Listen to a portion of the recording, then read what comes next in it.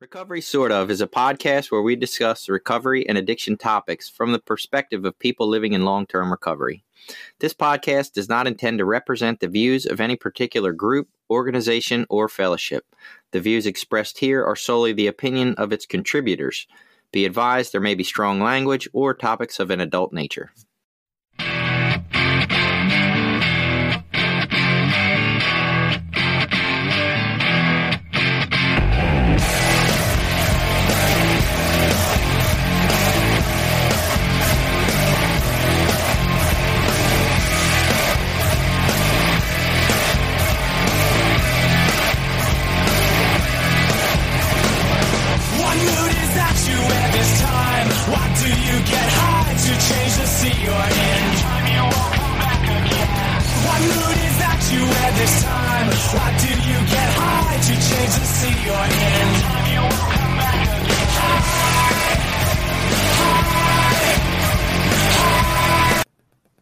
All right, welcome back. It's Recovery Sort Of.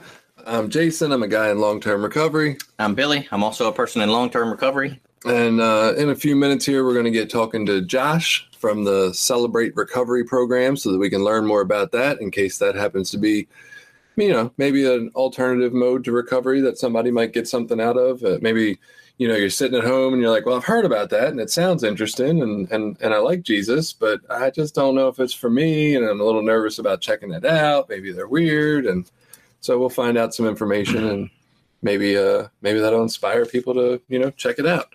One of the things we did want to catch up on before we get to that, we had mentioned the presidential stances last week. And, one of our listeners sent me an email with a link to a policy that the president signed into action last year, which was like $1.8 billion towards making drug, therapies more available, whether that be MATs, whether that be some kind of rehab or detox.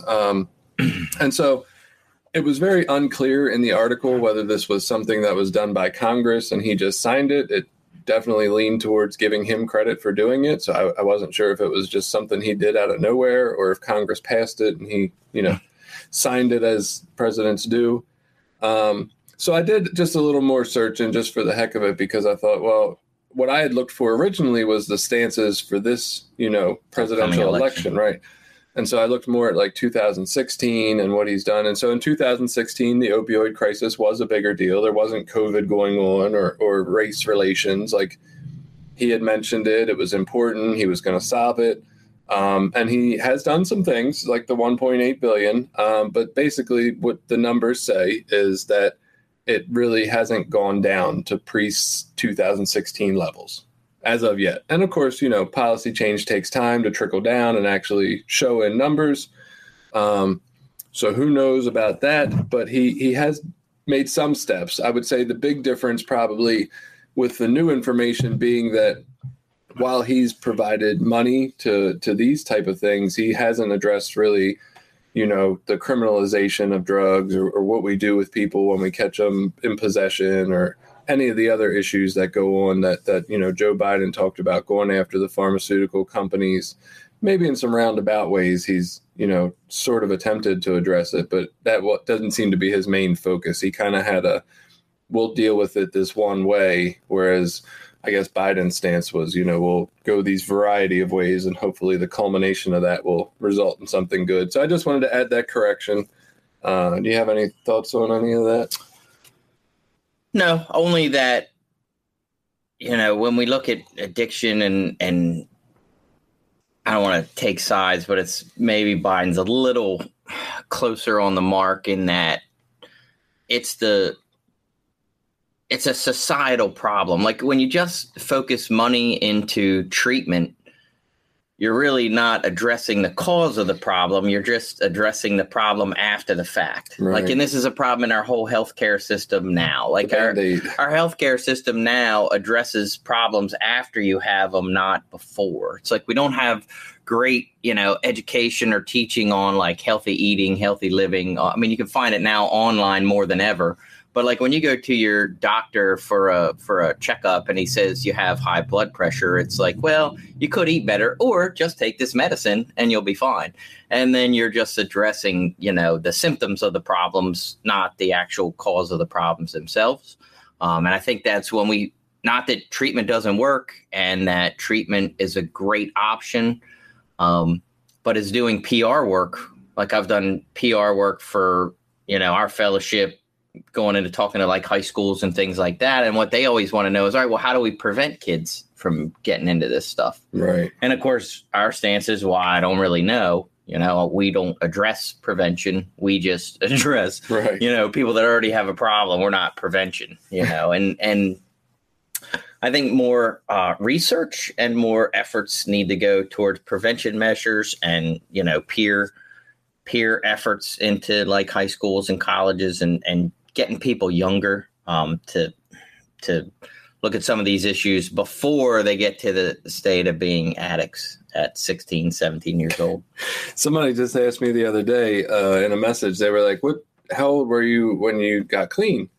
I have a youth meeting I wanted you to do. And I was like, well, I got clean at 23, but I don't think youth want to hear from me and me getting clean at 23. Right. Like they want a guy who's 25 and has 18 months. Like that's who they can identify with. I'm just some old dude now. Right. I'm not the youth in recovery anymore. Yeah. So there you go. For an enterprising young individual who would like to, we need Prevention Anonymous to, figure that side of the street out, because we have no idea in our program what to do with that. And Just Say No didn't work, in case you weren't around for the 80s. They tried that under Nancy Reagan, and it was a colossal failure. We lost the war. Right? We lost the war on drugs, for sure. So Billy and I got to attend a Unity retreat, which was fantastic this last weekend. It's I know in the age of coronavirus, everything has been canceled, events and such. And so to see one that still went on, it was, mostly outdoors and seemed relatively safe. I can't say that everybody there was overly concerned about being safe. I did my best and enjoyed myself greatly. And I got this awesome t-shirt that says XIV on the front, which is to me the most ideal Roman numeral for any drug addict. XIV. So my daughter and I were riding home yesterday and there was a turtle in the road. So we stopped to move the turtle out of the road because it just seems like the right thing to do. I don't know why. And he was feisty. He scratched me, little bastard. He was strong, too. I was impressed how strong they are. So I took him and I moved him off the road. And, some guy had started to ride by and he stopped and asked if I was all right. And I just thought that was incredibly nice. Like, I don't know that I would get that in the city where I come from. But out here, it was like, yeah, man, it's not car troubles or nothing. We were just moving the turtle.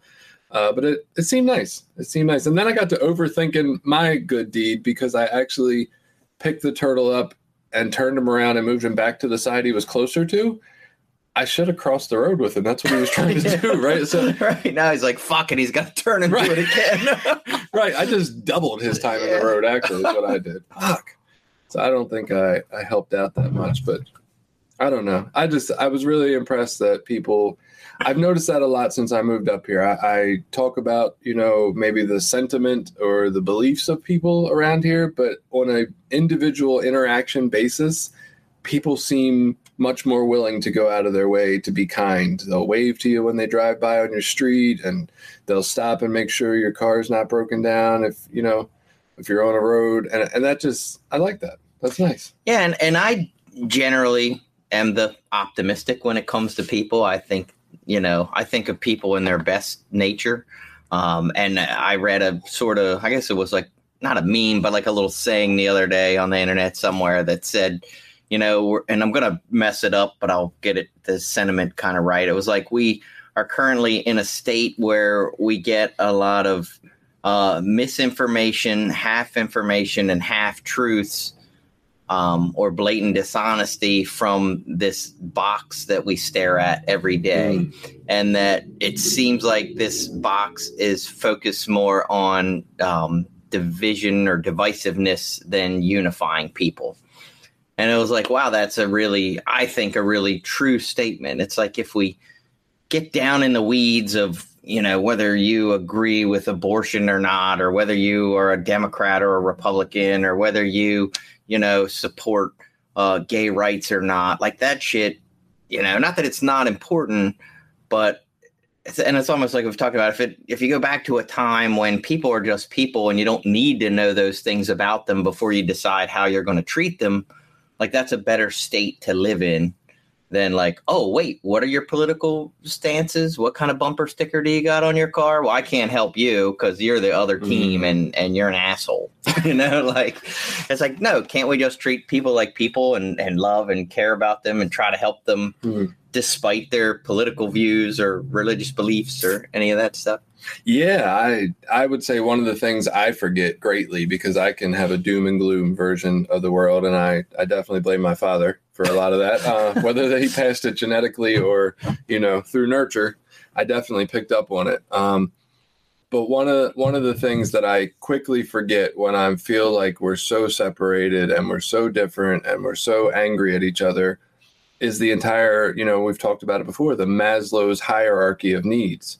Like, in order for us to be down here arguing about abortion or gun rights or anything else, or I guess up here, according to Maslow, we've met so many basic needs and agreements between us all, right? So really, we're disagreeing on the 98th issue, but the first 97 we ignore that we all already agree on. We've all been able to, well, unfortunately not universally, but a lot of us have food and clothing and shelter, right? Not everybody, which is unfortunate because those kind of things should be addressed first before we get to these other luxury matters.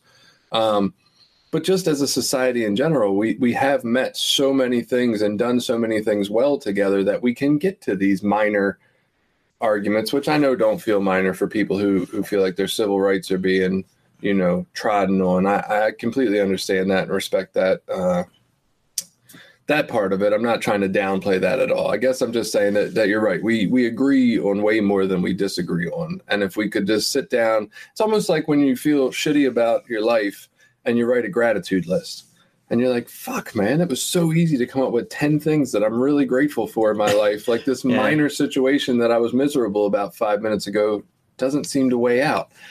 And I think if we sat down and listed all the things that generally all people universally agree on for the most part, we'd be like, fuck, look at this long ass list. Like, this is how much we have in common. And we're arguing over here and calling ourselves hating each other and shooting each other. Like, what in the hell? Yeah, and it's weird. I see it in my own family, like specifically in like my dad. So my dad is a pretty loving and caring person. He's always been a good father, took care of us, provided for us well. If I called him up today and said, Dad, I need help, whatever, with the kids or doing it, he would show right up and help. He's participated in different charity things, to support the recovery community, things my wife's organization's done and stuff. And he's a kind, generally nice, good person. He's not a racist. He's not a bigot. He's not a chauvinist. He's none of those things. But if you just looked at his Facebook page and all his, he is I call him a Republican, like Trump supporting, shares all the Republican memes, regurgitates all the Republican talking points. Like if you just judged him off of that, you would, of course, think he's a hate-mongering, racist, chauvinistic bigot who doesn't want gay people to get married and all this other stuff. And it's like, I don't know how he meshes those two things in his life and lives the way that he lives in his actual life and then has all these beliefs. I don't understand how that works. I can just tell you in general, especially like I have no problem with him being like around my children or watching my kids because he's always loving and caring. He never says bad words about other people. It's just weird. And so if I didn't know that about his political beliefs, he's a wonderful human being. Maybe. And that's what I've seen, too, out of people who I watch. Maybe what they, ingest from TV all day or what they do on Facebook. But yet, whenever I see them interacting one-on-one with other humans or other people, it's a completely different person than I would expect from what I see them do, right? Or what I see them watch or participate in. And maybe that's it. Maybe it's just that, like, once we're disconnected onto a Facebook or like you said, the box, the TV, maybe it's easier to like have these beliefs because we just, I don't know, maybe we don't have nothing else to do in our lives. I don't know. So I heard in a podcast I was listening to the other day, a guy was talking about how we have like a natural human, what he called a human failing, and maybe it's a survival technique or whatever, is that if you tell someone a story about one child suffering in your neighborhood, oh, this one child, he's starving and his parents don't take care of him, you think, oh, that's terrible. Here, I'll give you $10 to go help that kid. Then if you expand that out to 20 kids, like it's like your level of care goes down a little bit. And then if you expand that to 1,000 kids or 1,000,000 kids, then it's like, oh, that's a tragedy. And you'll turn around and walk away and not think twice about it. It's like this, and it's in all people. It's like the kind of bigger you make things, the less connected people feel to that. So if you can just present one individual, people can connect intimately. But when you present it as a whole problem, we have this ability to just blow it all off. Maybe it's just too big to tackle then, right? You feel like you can't affect it at all. I think we saw this in the psychology for the advertising for, was that Sally Struthers or whatever? She used to have individual stories on the commercials about not just the price of a cup of coffee a day and you could help starving children in Africa, but she would, that's what they did in their advertising. They had individual stories of this individual or that because it made it more human, I guess. Yeah, and then when you sponsored them, you would get their individual story and you'd be able to follow, the kid that you and that's why, it's something in us that if you look at addiction as a whole, it's like, well, fuck, what do we do in the country? That's a terrible problem. Whereas if you see it in your individual community, you might feel more inclined to get involved or try to fix it. Interesting. Is there anything you wanted to catch up on before we do our interview? No. All right, well, let's go ahead and hit our break, and then we'll come right back with Josh, and we'll talk about Celebrate Recovery. This episode has been brought to you by Voices of Hope, Inc., a nonprofit, grassroots recovery community organization located in Maryland. Voices of Hope is made up of people in recovery, family members, and allies. Together, members strive to protect the dignity and respect of those that use drugs and those in recovery by advocating for treatment, support resources, and mentoring. Please visit us at www.voicesofhopececilmd.org and consider donating to our cause. If you're struggling to lose weight, you've probably heard about weight loss medications like Wegovy or Zepbound, and you might be wondering if they're right for you. Meet PlushCare, a leading telehealth provider with doctors who are there for you day and night to partner with you in your weight loss journey. If you qualify, they can safely prescribe you medication from the comfort of your own home. To get started, visit plushcare.com/weightloss. That's plushcare.com/weightloss. plushcare.com/weightloss. All right, so we're here with Josh, who is going to tell us about Celebrate Recovery. What I'd like to say about Josh before he takes over a little bit is that he does the Unashamed Recovery podcast, which obviously includes his bit of Celebrate Recovery, which we might refer to as CR throughout this episode because it's a little shorter.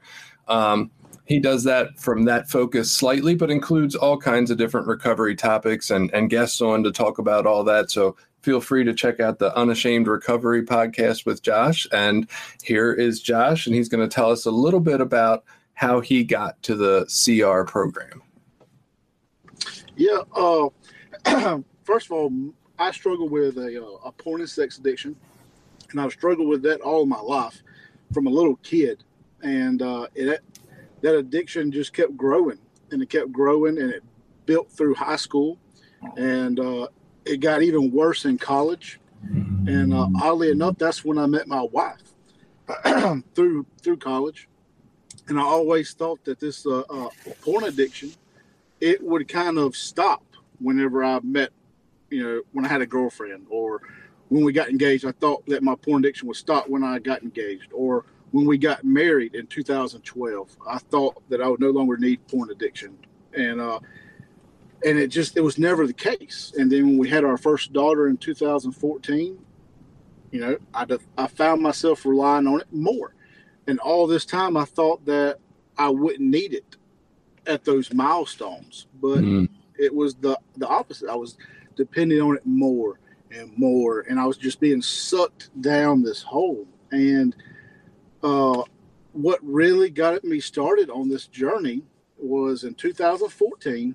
My daughter, she was about 6 months old, and we were traveling to go get some Christmas pictures made for some holiday cards. And my wife had my phone, and she was looking at the map for directions. And she found some saved porn on my phone. And she had found those, that before, but this time she was mad, and she gave me an ultimatum. And I'd never seen her that mad before. So I took her seriously, and I started doing research because I never knew what I had a name. And I found that my church here in Meridian had a brand new recovery program called Celebrate Recovery. And I was like, you know what? There's no way I can do that. I cannot go to the church that my in-laws go to and share this stuff and these things that I've done. No way. So I kept digging, kept looking, and the only thing that I could find remotely close was a Sex Addicts Anonymous group at Jackson, Mississippi, which is about an hour and a half drive from my house. And I did that for about 6 months. And, I was in that denial mindset. And so I was like, you know what? I'm not like those people. Those people need help. Those are weird people. I didn't see myself as those kind of people, but I was just in denial. And so I wasn't going into it with a good mindset. I was closed off. I would sit there with my arms crossed, and I wouldn't share. I wasn't working the program. I was looking for any excuse not to find, to work it. And eventually I just stopped going. And probably around April or May of 2015, our church, our pastor had just passed away. And so we had a series of interim pastors come in, and every Sunday for 6 straight weeks, they talked about Celebrate Recovery every Sunday. And I was like, on that 6th Sunday, I was like, all right, God, I get it. And that next night, I showed up for Celebrate Recovery. And man, I was terrified because, like I said, that church that's my in-laws' church. I started going there because that's my wife's church. And man, I was terrified because I didn't know what I was showing up to. I didn't know what to expect. I was looking for hope, and I was desperate for it. So I was looking anywhere for it. And so I showed up full of fear and just didn't know what to expect. So that's pretty much how I found Celebrate Recovery. Man, there's something, and I will say that, a commonality for sure of the start of your recovery to just that place of humility it takes, right? For you to be able to go to the same church your in-laws go to for help, for something that you're, probably shame and guilt around and don't want people to know about. It takes that level of humility to really find recovery, at least for a lot of people, myself included. So now that you're there and CR obviously helps people with any kind of obsessive and compulsive behavior according to their steps. So how would you, in, brief terms, obviously, because it's a huge program, explain the program to us? Okay, so in the very basic terminology I can give it to is Celebrate Recovery is a Christ-centered 12-step program. And how they, I hate using this word, but how they market this is that this program is for anybody struggling with life's hurts, habits, and hangups. With Alcoholics Anonymous, it's pretty much cut and dry for alcoholics. Right. With NA, it's pretty much cut and dry for people dealing with narcotics. With Sex Addicts Anonymous, it's pretty much cut and dry for people dealing with sex addiction. With Celebrate Recovery, it's with any and everything. The program applies to a whole wide range of things. And a big misconception is, like, a lot of people in our church, they think that this program is for alcoholics and substance abusers. Actually, only 3 out of 10 people are there for alcoholic or substance abuse addiction. Everybody else is there dealing with something else, whether it be a porn addiction like myself, anger, anxiety, food addiction. We got some people working on grief. We've got some people that's working on PTSD. Just a wide range. If it's holding you down and it has got a control of your mind, Celebrate Recovery works for that. Like, it takes the 12 steps and that applies it to all those different habits and addictions and hang-ups, and it puts it through the filter of Jesus Christ is our higher power. That's so interesting, because I know in our program frequently we talk about how they need to have like an pardon my language here, but Assholes Anonymous that just basically is for everybody, because everybody needs a 12-step program. And I guess as long as, you're of the Christian belief system, that's kind of what your program sounds like. It seems a little more versatile than just focused on any one thing. Like, anybody who's got hurts or hangups can come. I like that terminology, honestly. Yes. And that's what kind of really brought me in was,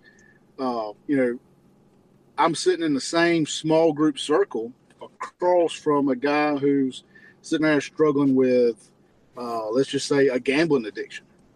And I'm sitting there with my porn addiction. And then there's another guy sitting across from me who's dealing with coming back home from being in Afghanistan, dealing with PTSD. It's all different. All 3 of our stories are nowhere near the same. But when we sit there and we share, I'm going to pick up from those other 2 guys about stuff that I can relate to my own life. Straight up, I can't tell you anything about PTSD. I've never dealt with that. But whenever I listen to his story or he listens to my story, it's still the same struggle. Like, we can relate on a basic principle of, hey, you're dealing with something that, when you wake up in the morning, it's got a hold of your mind, and that's all that you can think about is that. I got that. I can relate to that. And so you sit there and you hear somebody else's story of what they're struggling with, and it helps in your own struggle. And that's what I really love about it, is all these different hurts, habits, and hangups coming together in one group. That's awesome. Did you have something, Bill? Well, I was just curious. So then Celebrate Recovery doesn't specifically focus. And again, I'm trying to relate this mostly to my experience with 12-step fellowship. So I guess in your case, or someone with a food addiction, it wouldn't be necessarily abstinence-based program. Like, if you're not dealing with those issues, then like. So, and it's hard for something like that, because like with me, I can measure mine, because, it's the amount of time I'm put between today and the last time I, looked at or acted out on pornography. And so with the food addiction or something like that, it's tricky because, hey, people's got to eat. All right. But, from the people that I've talked with and that I've, shared with this, a lot of them, they base it off of that time where, yeah, I'm going to eat my normal meals. But if I'm that type of person where I'm eating out of emotion, or that I go and I binge eat, or they measure it against those times that when they're not doing that, versus just, oh, I can't eat no more. They don't do it like that. Right. And, with somebody who, like, with, you got some people who are there and they're struggling with codependency. A lot of people there with codependency. How can you measure that? And, that goes to the individual personal, that's their preference, and that's going to be how they judge that. There's really no way of putting that on paper to measure that. And that's a problem for some people, because like with me, I've got to have that. Like, I got to know, hey, how am I going to measure this by? And with stuff like that, you don't have that. And that's just going to be up to you on your own journey. And that is a downside to it, yes. So from that aspect of it, I'm going to assume, like in our meetings, there's, keychains for certain amounts of, achievement, I guess, in one sense. I'm going to assume there's not much of a focus on that type of thing in your program. Yes. We do. What my group specifically does is every other week we have what we call chip night, and we've got Celebrate Recovery chips, and this is anywhere from day one all the way to 20 years, 30 years, whatever your sobriety date may be. But we've got chips to cover all of that. And we're real heavy on having that accountability of that chip system and celebrating those milestones with people as they get those. But yeah, we're real big on having that chip night. Okay, so that's interesting. So you mentioned SAA. Is CR's basis of what I guess abstinence or healing, is that based on something that like you and your sponsor, or do you, I guess first, do you have sponsors in CR? Is that a thing? Yes. Okay. We have sponsors. We wouldn't be much of a 12-step program without the sponsors. Yes. Gotcha. Awesome. So is that based on like you go in and you say, hey, I struggle with food or PTSD or whatever it may be, and you and your sponsor work out what it takes to decide whether you're actively doing that or not, and so you can achieve these these chips? And I do want to make this point. So you do not have to have a sponsor to get chips. Like, right. I mean, your first night at CR, you can go up and get a chip. So you do not have to have a sponsor to get a chip. But yes, like you can either get in your small group, because we have a large group where everybody, men and women, meet.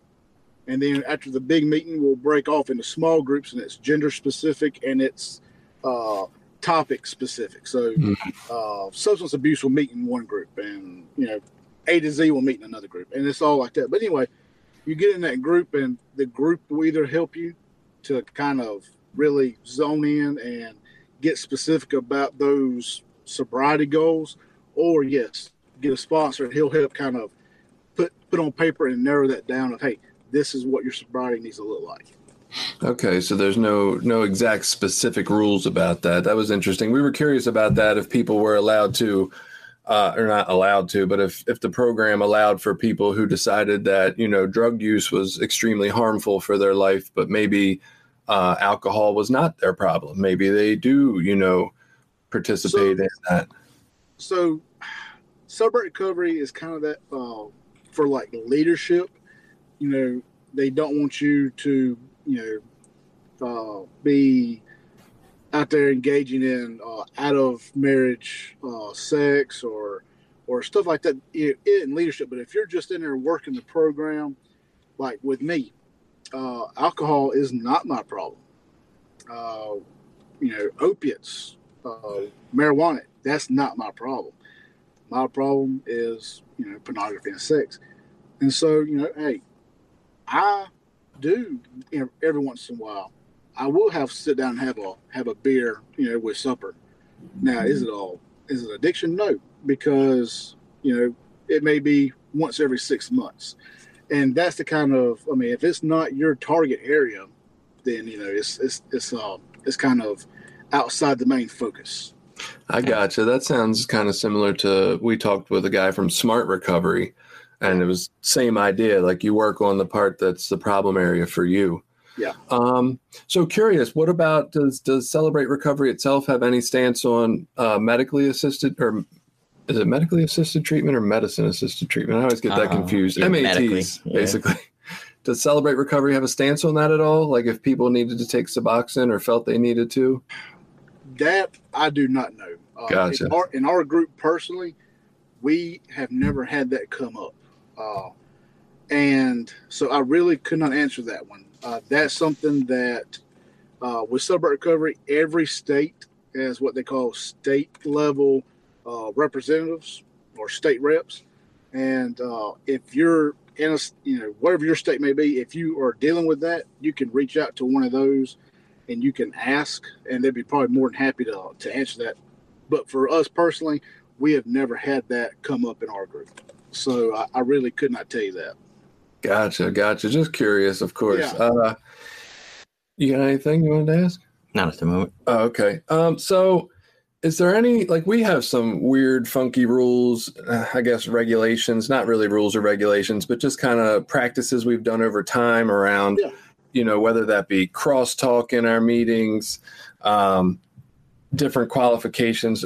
Do you have any of those kind of things going on? Is it more of an open format like Smart Recovery, or is it one at a time? So they've got like I said, our meeting is a little different. Like we have a very large group meeting at the beginning.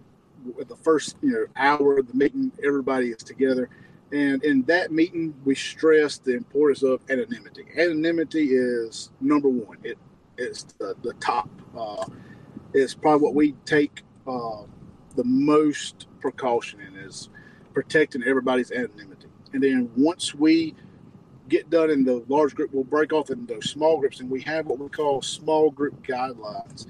And that's just sitting there. That's these guidelines that are in place to protect everybody in there. And there's 5 of them, and I actually had them right in front of me. If you would like for me to share those with you. Yeah, absolutely. Their number one is, hey, keep your sharing focused on your own thoughts and the feelings. And that's just, hey, you have some people that's in there dealing with codependency, and they want to shift the blame on their spouse. Hey, I ain't got no problems. I'm here because of my wife. She's the reason my problems. Why are you here? What is your problem? Let's focus on you. Right? So we had that in there. Number 2 is no crosstalk, and that, I think that's kind of across all the 12-step programs, is that no crosstalk.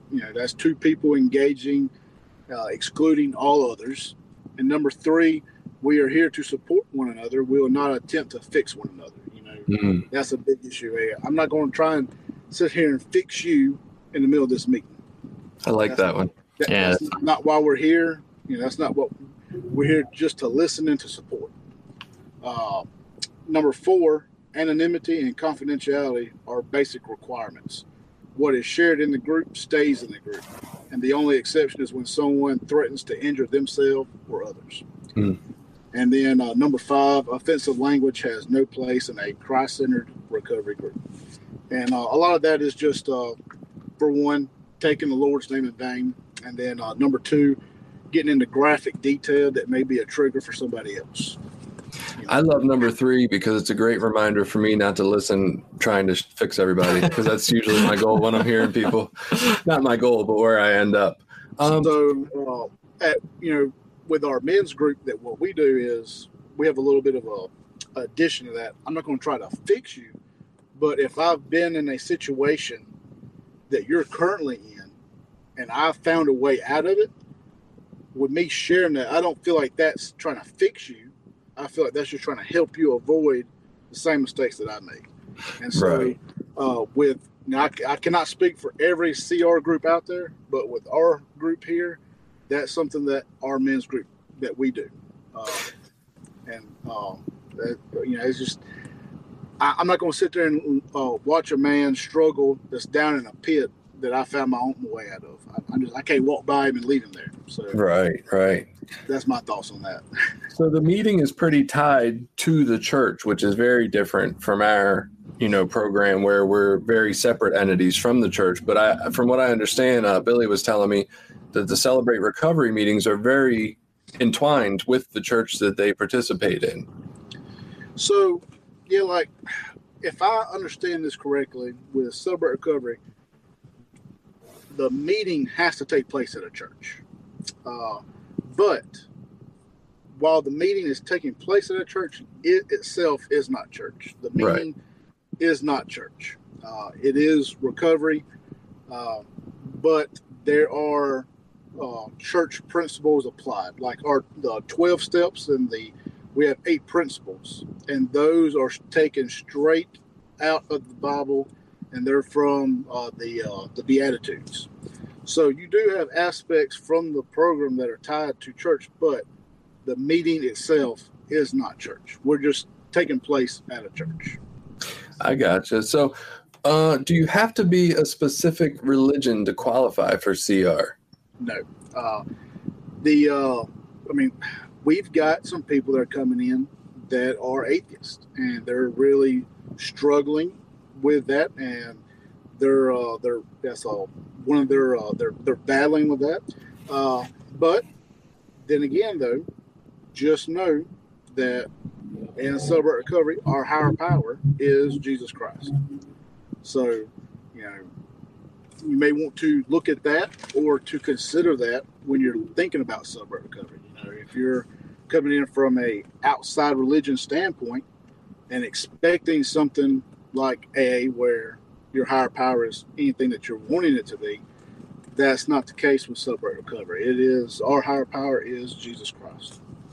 Have you found any of the different, whether it's like the way you do a certain step in Celebrate Recovery or maybe just a certain part of the program? And I don't know exactly how familiar you are with, more of the AA, NA concept, but have you found that any of them are specifically different? One of the things that came to mind, and Billy corrected me, I was wondering like if for the fifth step that was automatically done in like confession as opposed to being done with a sponsor, but he reminded me that that's only like Catholics and somebody else that do confession, not all Christians.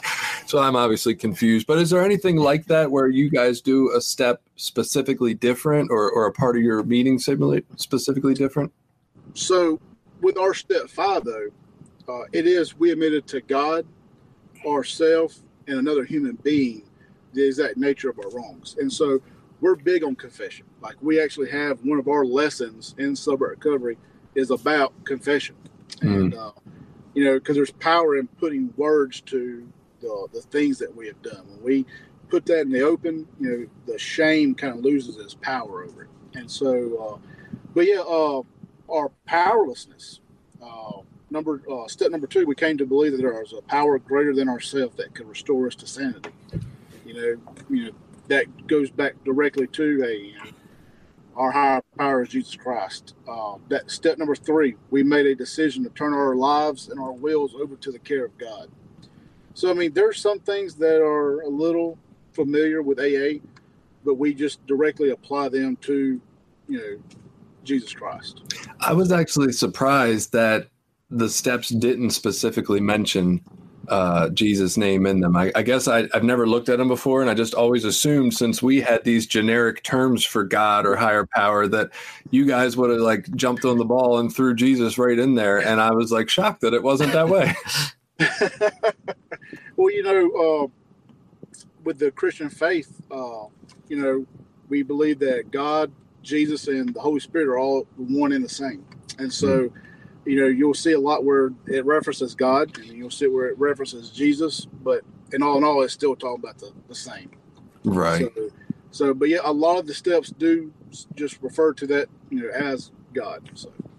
One of the things I found interesting, like, we, as a member of NA, whatever, I say it all the time, I would not ask a member of AA to come share an NA meeting, right? Because the theory is you get somebody who's worked that specific program to explain that specific program. Yes. And I believe, at least around here, we've had times where we've heard people that have been, have worked in NA programs, but been asked to come share a Celebrate Recovery meeting.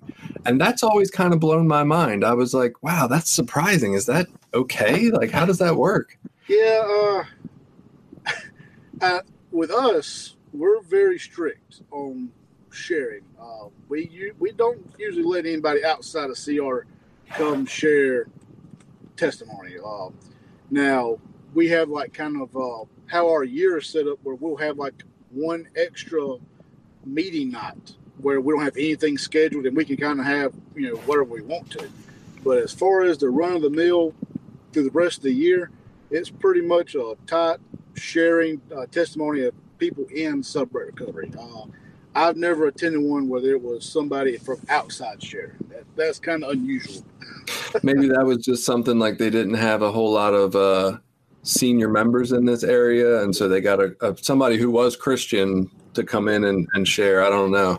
Well, and that's like in January, for our group, we're having a lady come from off the coast, Mississippi. She works at a women's treatment facility, and I do not believe she is a part of Celebrate Recovery. I believe her program of choice was, I really can't remember at this time, but it was not Celebrate Recovery. But she's going to be coming in, and she's going to be sharing her testimony for our kind of bonus night. Right. And that's usually about the only exception. So he's kind of, and I'll just share it. It was, so my wife, we met through 12-step fellowship, and now she's a Christian, and she's been asked to speak a couple of times. So I've been to a couple of Celebrate Recovery meetings, and it's always been very welcoming. And she's really good. She's good with her language. Like, she doesn't specifically kind of throw in a bunch of NA stuff at a Celebrate Recovery meeting. She's respectful of, Jesus and traditions and things like that. So our experience there has always been pretty open and welcoming, and you have the meal and stuff afterwards. So we've really enjoyed it. I guess I would wonder, so like in a traditional 12-step fellowship, you might go to meetings like at different places or at different nights of the week, and they're kind of follow like a general similarity or format. With Celebrate Recovery, like, would that be the same kind of thing? Like, could you go to a different meeting on a Tuesday or a different church meeting on a Wednesday, or are you kind of set to like your home church or your home meeting? So with like how most of the ones in our area do is we have a set meeting each week. We do Monday nights, and right now we're not doing a meal. But before all this, we would have a meal. The COVID. But it was set Monday nights. Hey, this is our night that we're doing it each and every week. Monday night. You can set your calendar by it. This time next year, Monday night, this is our meeting. But like, we have several Celebrate Recoveries in this area, and so you'll have like our church. Ours is Monday nights. You have another church. Theirs is doing on Wednesday nights, and then there's another one on Friday nights. So you can go each week or each night and go to a different Celebrate Recovery meeting, and you're not stepping on another meeting. Then you're not going to miss this meeting. You can still attend your home group meeting and then get to another meeting. Is that what you're asking, Bill? Yeah, that's pretty much it. Yep. So how in this area, I think I'm going to guess, I've only been to a few meetings. Celebrate Recovery's fairly small. At least the meetings I've been to probably aren't less than a dozen people. The couple of times that I've been, and I think in Cecil County, small county we're in, there's I think one night a week, maybe 2 nights a week there Celebrate Recovery meetings, and then you have to kind of travel a little bit to the next county over. How big generally are the meetings in your area? And so it's fairly small meeting sizes. At one point in time, our church, we were running about 80 to 90 a week. And then we had some things kind of happen and had some turnover, and we lost a lot of people. Average right now, we're running about 30. I went and I shared with a group 2 weeks ago over in Birmingham, Alabama, and their average is 320 or 350. And theirs is one of the biggest in the area. And you usually don't see them that large. But so the average is about 30, 50. And now I went and traveled up to a group in North Carolina, and theirs was about 15 to 20. So it is a low number average. Yeah. Do you think that has something to do with the area you're in? And like, I guess it's understood that the Bible Belt, the South, their beliefs in Christianity and their strong held beliefs more so than maybe some other areas in the U.S. Do you think that's why those meetings are so big down there? Yes. But also at the same time, there's a lot of stigma around going and doing recovery at a church. And so a lot of people stay away. We have big number AA meetings down here. They're pretty large. But yes, to get back to what you're saying, I do believe just this area in general has something to do with contributing to those numbers, because this is the Bible Belt.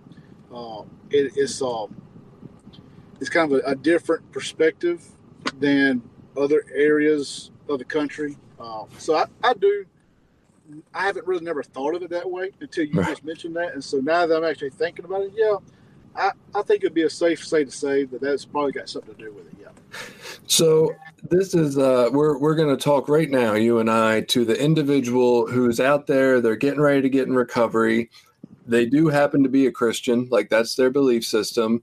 And they're sitting here and they're looking at the programs available, and they say, well, look, I could go to this other 12-step fellowship where I'm still allowed to believe in, Christian values. I can believe in that in NA or SAA or any A. I can go there and decide that Jesus is my Lord and Savior and my higher power, why do you say that Celebrate Recovery might be a little different, and in your opinion, which is fine because we're all allowed that, better for somebody who's Christian as opposed to just going to any other fellowship and being Christian? What does CR have to offer that might suit them better than just being in a program with all types?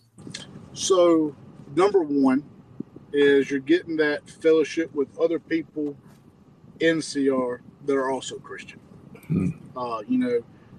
I cannot speak for NA or A because I have no experience in those. But I do know that there's a lot of people in those programs that are not Christian. And so if you go to those programs, and there's nothing wrong with it, to be there in a meeting with non-Christians. That way, hey, we all have done it. But that is a pro of going to a Celebrate Recovery. When you're walking the door, you're amongst other Christians. The other aspect, and this is the one that I really love about Celebrate Recovery, is the fact of I'm going in there and the program is open to everything. When I go to AA, well, that's pretty specific to alcoholics. When I go to Celebrate Recovery, like we talked about earlier, it is a wide range because y'all can attest to this. When you go in, you start working that program and you start working on the problems with you, whether it be alcohol, substance abuse, porn addiction. When you start working on that overlying problem and you start chipping away at it, there's other problems up underneath. And where I'm getting at with this is when I started doing it and working on my porn addiction and started doing my inventory and working that steps in that, I started realizing, man, I've got a lot of anger up under this. Man, I've got a lot of anxiety up under this. Celebrate Recovery works on those problems as well as the pornography and the alcohol and the substance abuse. So that's the main reason why I would urge you, hey, try Celebrate Recovery because it's not just one specific.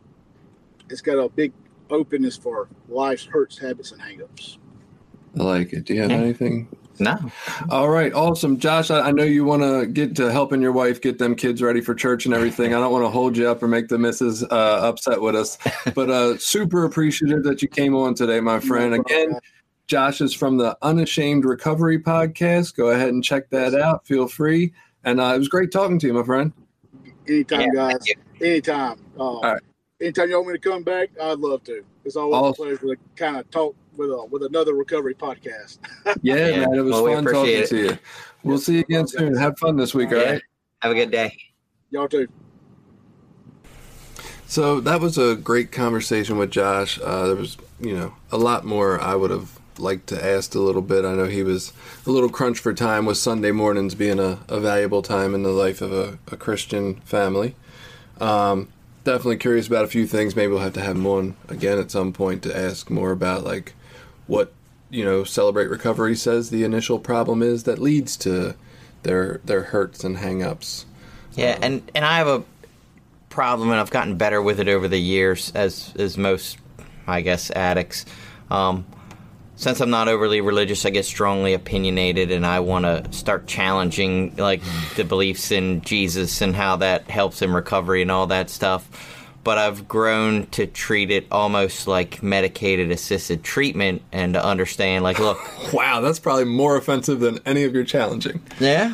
Probably. Well, your program's like MAT. No, I don't mean it that way. I mean, my thinking of it is similar in that it works for some people or it's good for some people, but it's not something that is good for me. Or it's not something that I need or that's a part of my story.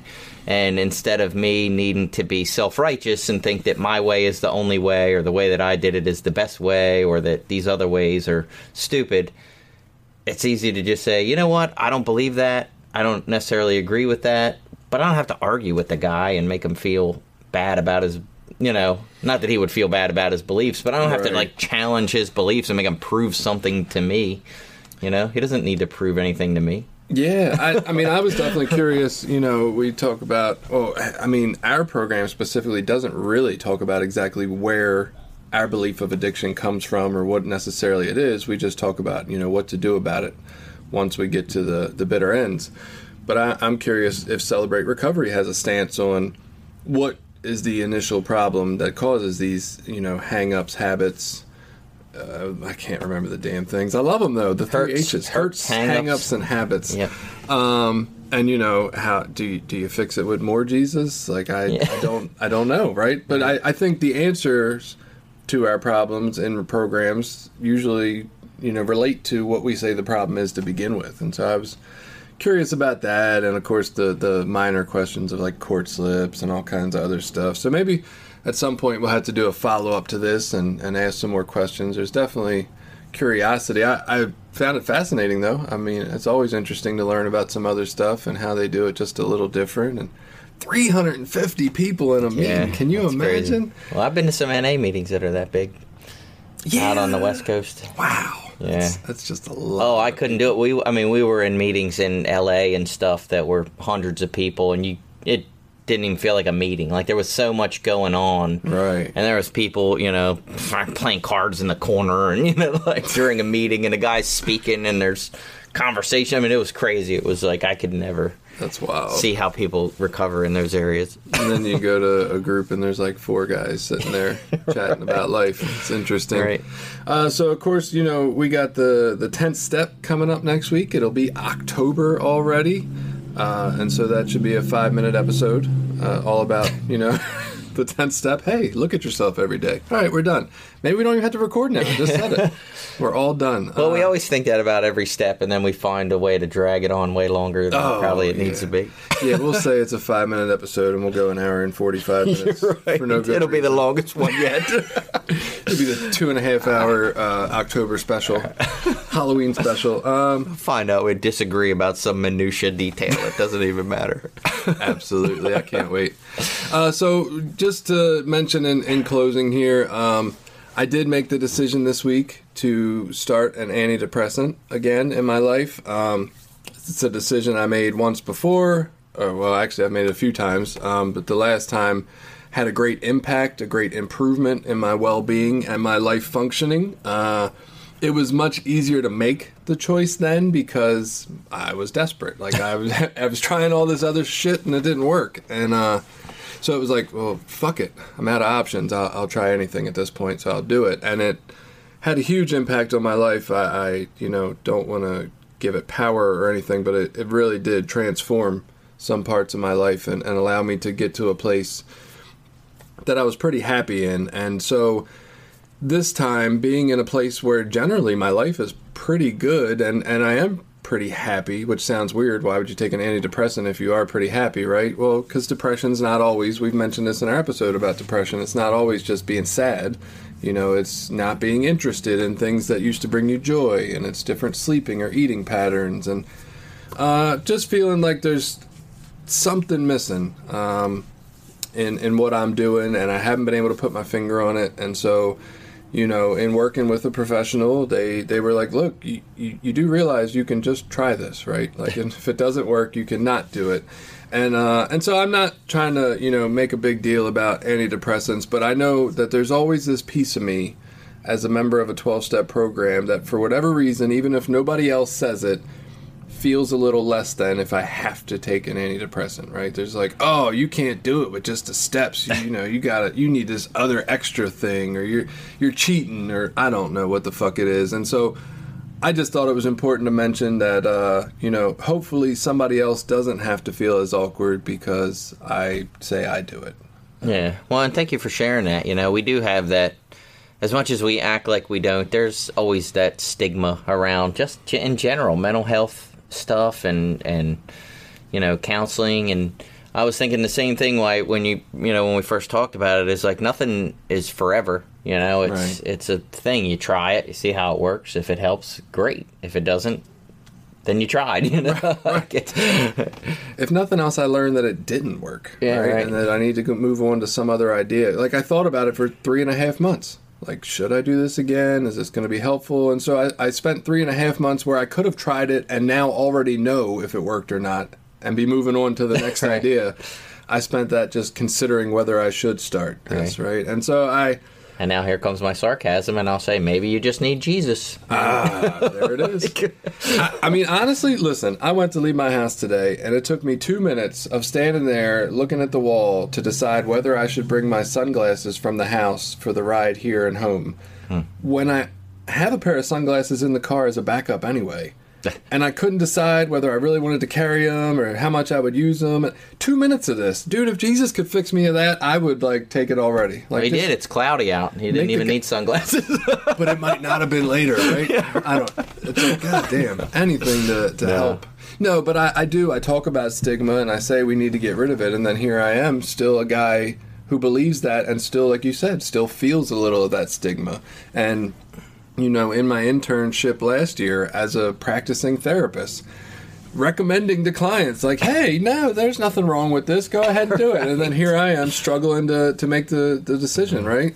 And one of the principles we talk about in recovery is open-mindedness, and we get into beliefs or things that work for us for a while, and then they don't, right. and I can stay rigid and close-minded and stuck in old ideas, or I can open my mind to new things or maybe the possibility of something besides the thoughts that I think are right, and that's an important premise of my recovery throughout my journey, has been being open-minded to when what I believe or what I think or what I'm doing right now isn't working anymore, and then what am I willing to do differently.